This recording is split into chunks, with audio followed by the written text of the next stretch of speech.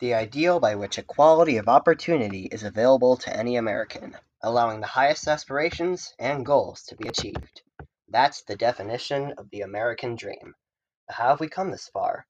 What achievements have people accomplished so that others can have that dream? And what goes on in their lives? Well, sit back and strap in, folks, because we're about to take a ride with Uncle Sam.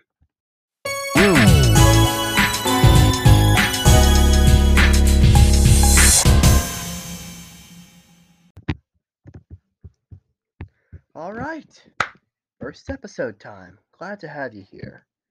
Now, a lot of people have mixed opinions of America, be it the state of the country itself or the people that live in it. And to be honest, I don't entirely blame them, but there are a few reasons for that. Some of them are good, and some of them not so much.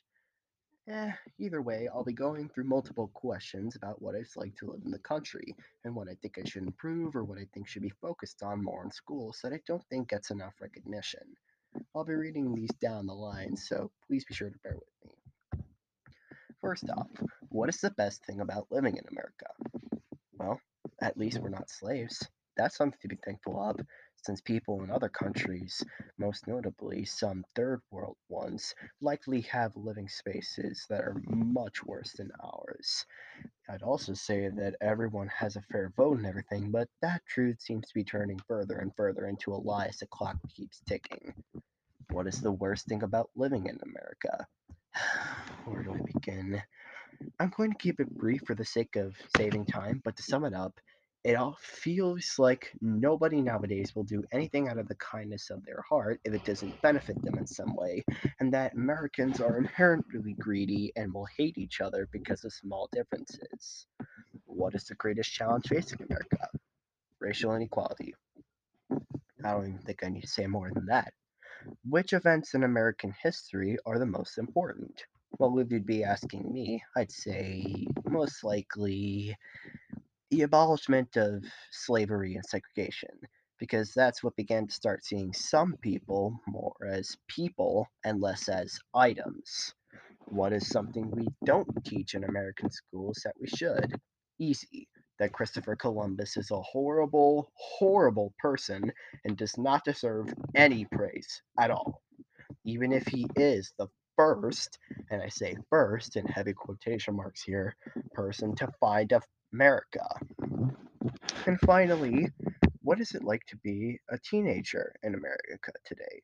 Stressful. Stressful to hell and back, no doubt about it.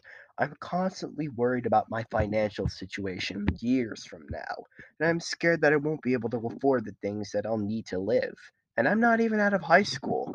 Not to mention the political climate we're being released into.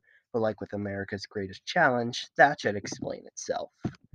Now, whether you agree with these opinions or not, that's on you. More power to you if you don't agree with them, or if you do agree with them, that's cool. Everyone has their differences, and that's fine. But I stand firm in my beliefs, and I'm not afraid to admit that some things need to be changed. That doesn't mean everything is bad, though. In fact, the history of the country itself is honestly pretty rich. How rich is it, though? Well, that's a lesson for later, but I doubt we'll have to wait long for hear it. You've been listening to the words of a nobody high school student from the Midwest, so thank you for your time, and I hope to see you crawl back for more. Take care now.